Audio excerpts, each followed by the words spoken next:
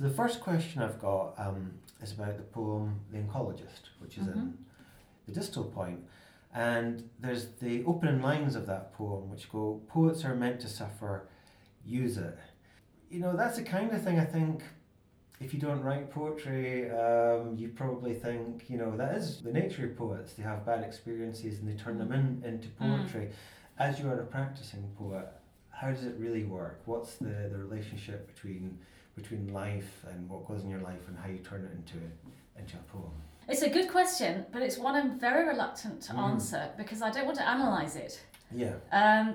Because I'm afraid if I analyse my thought processes too much, then I'll get too self-conscious about them, and whatever they are, they'll stop working. What I can say is I think that poem was one of a particular sort of poem where I know consciously it's in my head that I want to write that poem, but I don't really know what that poem is yet.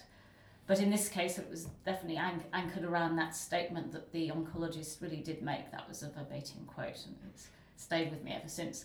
I know that I don't know how to do it yet, and it's better just to wait, and that with luck, one day, something will happen, and suddenly I'll be able to write the poem. What sometimes happens is that I'll be reading somebody else's work, could be anyone from any period.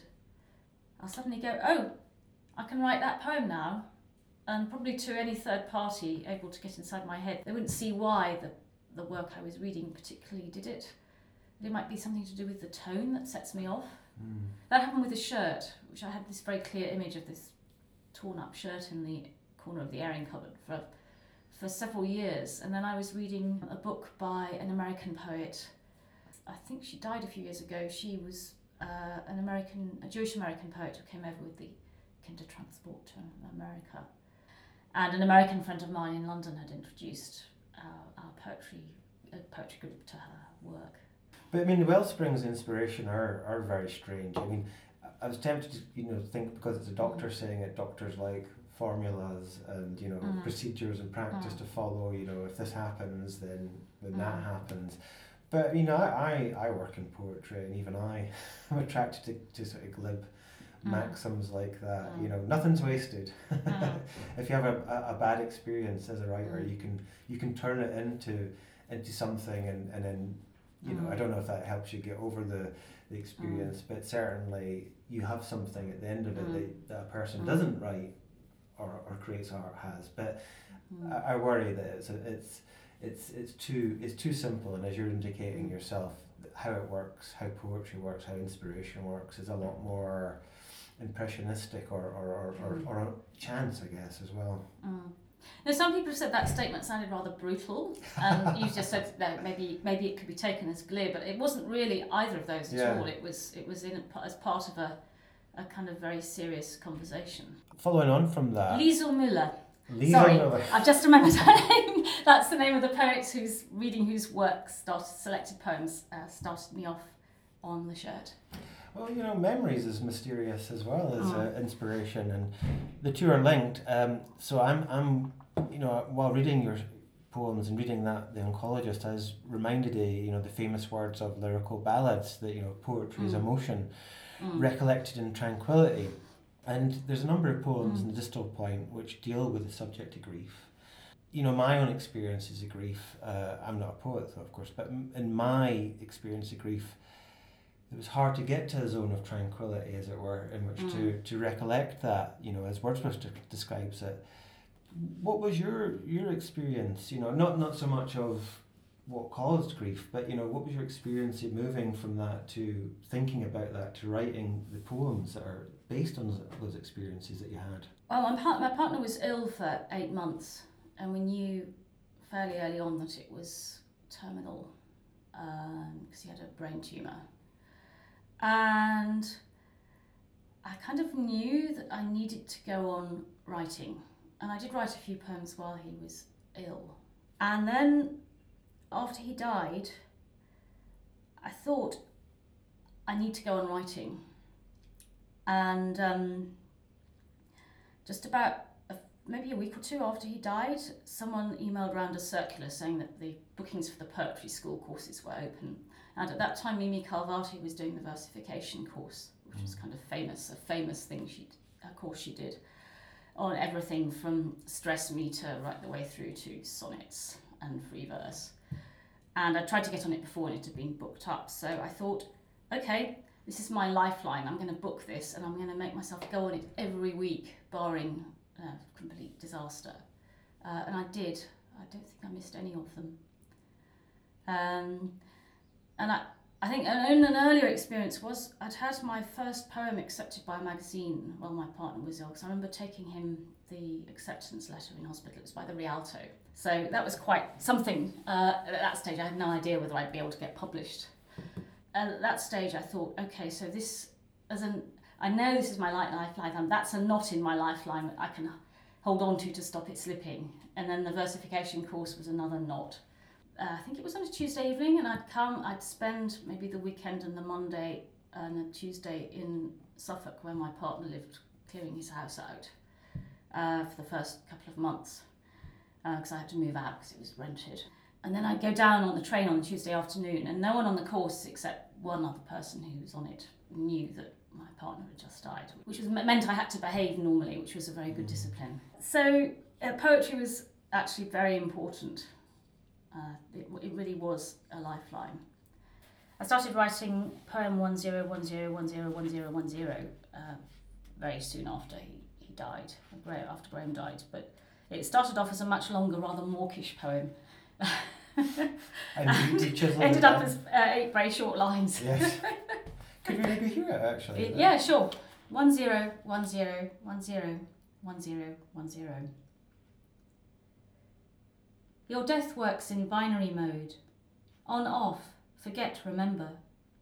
A cold code to decipher. Too late for us. Your death kills me 1,000 times. The tyranny of repetition. You, me, here, there. 0, 1. So that was a much longer poem, and you sort of like a sculptor picked out the poem from it. Yeah, there was a lot of dead wood in it. Yeah. This is a slightly mixed metaphor.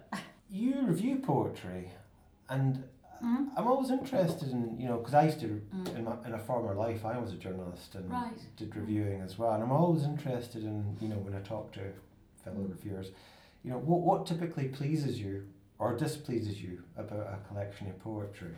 What are your sort of very broad, no doubt, parameters or rules for yourself? I'm not sure I have any. I try to start reading with an open mind. I tend generally to read books quite quickly the first time, and then not necessarily from the front. I quite often start at the back or even just open somewhere in the middle. And then if I'm reviewing something the second time, I'll read it from page 1 to page whatever, right the way through. But with the first reading, it's very important to jot down kind of impressions, because sometimes they might not make sense to anyone else but me, but initial notes can be very useful at a later stage. So in a previous life, I think you worked for the Foreign Office, and several of the poems in Distal Point reflect on that. So you have a poem 1985, and I was wondering if the scene in it is typical of some of the situations you found yourself in while working for the Foreign Office. Yes. It tries to convey what it was like being in Poland, going off to I think in this case I was kind of imagining another city, though it could have been in Warsaw itself. But we used to go off and make official calls in other Polish cities. And you'd end up going to see the provincial governor and other local notables and the editor of the local paper and so on. So you do a round of sort of calls of ceremony and try and have interesting conversations with these people. Sometimes you can have really good, interesting conversations with them. Sometimes you couldn't. Every now and then they'd cast their eyes to the ceiling, which was kind of shorthand for, I can't really talk about that because we're being bugged. Yes. I mean, the poem is not a specific incident, it's more a kind of amalgam. I mean, I guess these East European poems are sort of, they're a kind of recreation of that world as I experienced it then. From my point of view, they're deeply factual, but that's not necessarily anyone else's factual. An exclave, for example, is based on a real visit to a border, to the Kaliningrad, a border between Poland and Kaliningrad. It's interesting the poem's called 1985, because I felt while reading it, you could have called it 2019. You've got a few poems that reading in the current climate, I felt, although they were looking back to a period in which you were working in a country that was essentially a dictatorship or an authoritarian country, with all the things that are happening politically in the world right now, I felt it was very contemporary. It felt like, I felt very much like it's just as well you put 1985 on it, or else I would have thought you were writing about what's happening now. I would love to write good poetry about contemporary political events. I mean, I've just chaired a panel on climate change poetry with 4 really good eco-poets, and I'm envious of and in awe of all of them for being able to write such good poetry that reflects the state we're in at the moment. So I suppose one of my way of doing it so far has been to write about the past. It's a bit like those films, so you might see, I don't know, a Jane Austen film that was made in the 1950s, and you can tell it's the 1950s from the hairstyles and the costumes. They're obviously all in quote, Regency, unquote, costume, but it's got the 1950s take.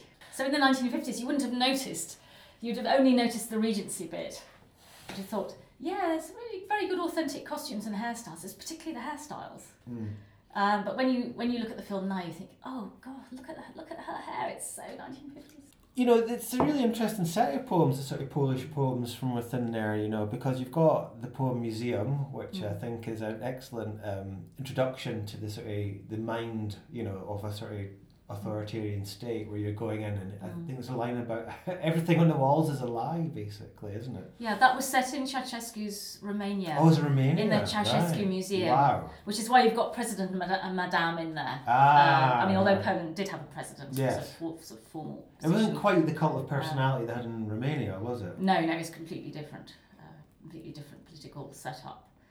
So there was a Polish president, but it was just a formal position, didn't really do anything at all, as far as I remember. But no, the Ceausescu's obviously another matter altogether. And there was a Ceausescu museum in Bucharest, and we went there. It was really very weird.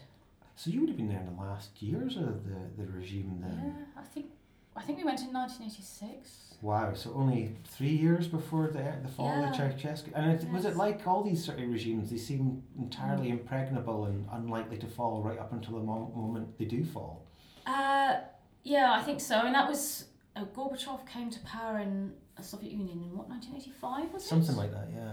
And so Glasnost and Perestroika, his kind of attempts to make economic and socio-political change were only just starting.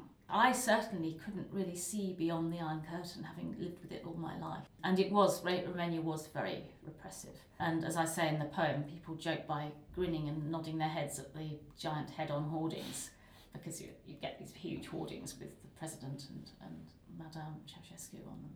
Golly, that was a strongman regime, wasn't it? Yeah. Too strong. Museum. The walls of the museum are papered with lies. Each lie lasts as long as the lights stay on, and the lights go out when we leave each room.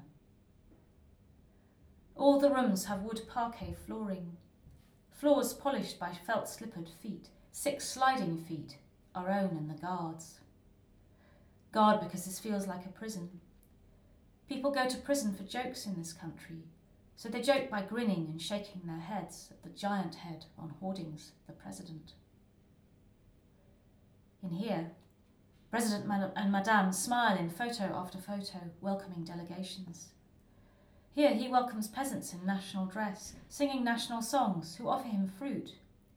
Yet fruit and vegetables are unknown to the shops, the bare shelved shops. Just noodles and cans, canned fish pyramids in window displays. This displays the flowering of industry, flowers for Madame from car plant workers. But the cars they make are not on the streets. Streets that are empty at night and dark as the dark of the museum's windowless walls. One wall in each room is painted red, with the reddest red in the last empty room. I was reading those poems, and I didn't know if someone had actually specifically said this or it was a general sort of truism, but I mean, it's interesting that dictators, authoritarian people, are one of the groups that takes poetry very seriously. Your man in the street may or may not care about poetry, but authoritarian types care very much about it. It's like always, it's usually the poets are the first people to end up in prison, isn't it? Did you run into any poets or writers when you were behind the Iron Curtain, as it were? Well, I came across people like Adam Michnik and Jacek Kuron, who were dissidents, who were very, very good, very powerful writers. I came across a couple of poets. At that time, nobody knew I was interested in writing poetry, and I wrote about one poem every 3 years and kept it completely quiet. Yes. At home, I've got a poster of some cartoons from this cartoonist called Szymon Kobyliński, whose cartoons would sometimes appear in the most liberal Sunday newspaper. Sometimes there'd be a blank space because they hadn't been passed by the censor. There's actually a reference to one of those in one of the other poems in here. So the lifebelt on the seashore. So you've got your beach and a stake with a lifebelt on it, and the lifebelt's got barbed wire wound all round it.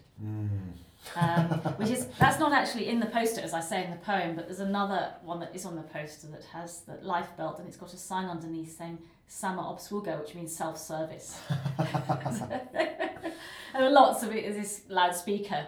In another one, there's just a huge loudspeaker, and it's shouting "Silence!" Yes. I mean, I read them now. I didn't read people like Zbigniew Herbert and Czesław Miłosz then. I do now, full of admiration for Wisława Szymborska as well, and would like to know more about more contemporary, younger Polish poets. Looking back at the troubled Europe of the 1980s, we take a step forward to the troubled Europe of 2019, and you have a Brexit poem. You know, I've been looking for Brexit poems. I haven't found a huge amount of Brexit poems, but you've written one it's from the point of view, the experience is viewed from the point of view of ice cream, which was very interesting. What inspired that? It was in the middle of a conversation about Brexit, which is, I think, the title of the poem. So, again, this was another one I wrote while I was staying with these friends and reading Mary Jo Bang. We were having a conversation about Brexit, and we started discussing the flavours of Wall's Neapolitan ice cream. Walls is very an interesting word as well. Well, I think that's what set me off. I mean, I didn't deliberately write a poem about Brexit. I just wrote the poem. And there we were. And of course, everyone's saying, obviously the ice cream is a metaphor so interestingly used about borders and integration. And at the time, I just wrote the poem. Yeah. But I mean, it does lend itself very well to, because as I was saying, the name of the people making it is Walls, which makes you think of borders, Trump, etc. And the different colours, like the Italian flag, the tricolour, but melting as well, the things that used to seem so solid. In the middle of a discussion about Brexit, we started debating the flavours of Wall's Neapolitan. Strawberry, then vanilla, and either chocolate or pistachio, depending on whether or not they stand for the Italian flag. Not that my childhood memories are about its taste, but rather a cold creaminess, generically sweet. The flavours were just a descant, an extra joy floating above the rest, and a choice of which one to quarry out first. Something magical lurked in the block. The boundaries between stripes weren't visible like a drawn line, but a concept arising at the end of, say, green and the start of white. How did they make the bands stick together so neatly without blurring? Part of the pleasure of eating was that it went with this thought, never voiced. Would anyone still know how to do that? To find out, you might search in a factory archive, rust-stained filing cabinets stuffed with typewritten pages of industrial secrets. But the factory is probably long closed, and you'd have to visit some gleamingly international HQ which would refuse to allow you in. At last you'd find the retired supervisor, now proud of the stripes on his front lawn, who'd explain the recipe and show you photos of the production line before they sold it for scrap. Whatever the process, and flag or none, it's impossible not to keep reverting to the state of things. For example, that parties of the right would split over what the third colour should be and how high the walls, though all would agree the world's not melting. So how was it done? An invisible taste and textureless ingredient gluing each join, or a certain property infusing the whole? Or they dropped each frozen strip into place and pressed them lightly together. It could be that simple. Last question. So the collection, I think, is, you might describe it as being like a haunted collection, haunted by personal ghosts and ghosts from history. Maybe this is a glib question, but I'll ask it anyway. So did writing the Distal Point, writing the poems that comprise this collection, was it an exorcism of sorts? I'd never knock poetry as therapy. I do think writing about, not necessarily in my terms, accurate narration of experience, but writing, I do find writing poetry, well, I kind of need to do it, I suppose. And writing a poem that ultimately is successful is quite a rare experience. I mean, no poem is successful, it's always fail better, but it can be very satisfying. And then there's the excitement when you discover a new writer or when you introduce other people to a new writer. I did a talk in the church in central Greenwich, St Alfred's, a couple of weekends ago. They have a poetry talk once a month as part of their Evensong, and I did a talk on Norman McCaig. Oh, wonderful. And none of them had ever heard of him. He's not that well known in England. Sad. I know. And of course W.S. Graham, among poetry types, is having a great renaissance, which is wonderful. He's one of the poets I read in order to write. But I read them poems like by the graveyard at Luscantire and The Basking Shark and that Corncrake poem. And they really loved it. To the Moon on New Year's Eve. Full moon, casket of wishes, neat-lidded moon, heaven-framed. 10,000 ghosts are furled inside your circle. Moon, I will post, love, a midnight blue word, across your face, to roll with you slowly in 3 dimensions. Turn towards earth and inextricable from a sky deep enough to hold all dreams. Looked at for as long as I look at you, love will soon become meaningless. So I will formalize the losing of hope. For your course, moon, is solitary. You journey without trading, though not without leading astray. Zone me into your treeless, pale desolation, O moon, and let your distance wane my thought by its proportions. And I'll read Interruption.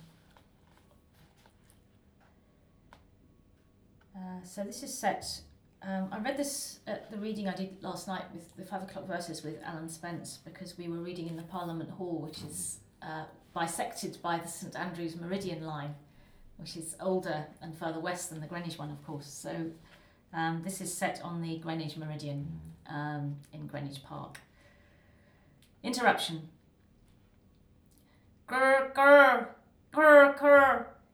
Is a crow ringing, is a telephone hopping blackly across the grass. And you're in my ears saying, is my memory a burden to you? Your voice, matter of fact, but also concerned. No, this never occurred to me until you asked. Who asked? It's a fine thing to live with, though I'd rather live with you.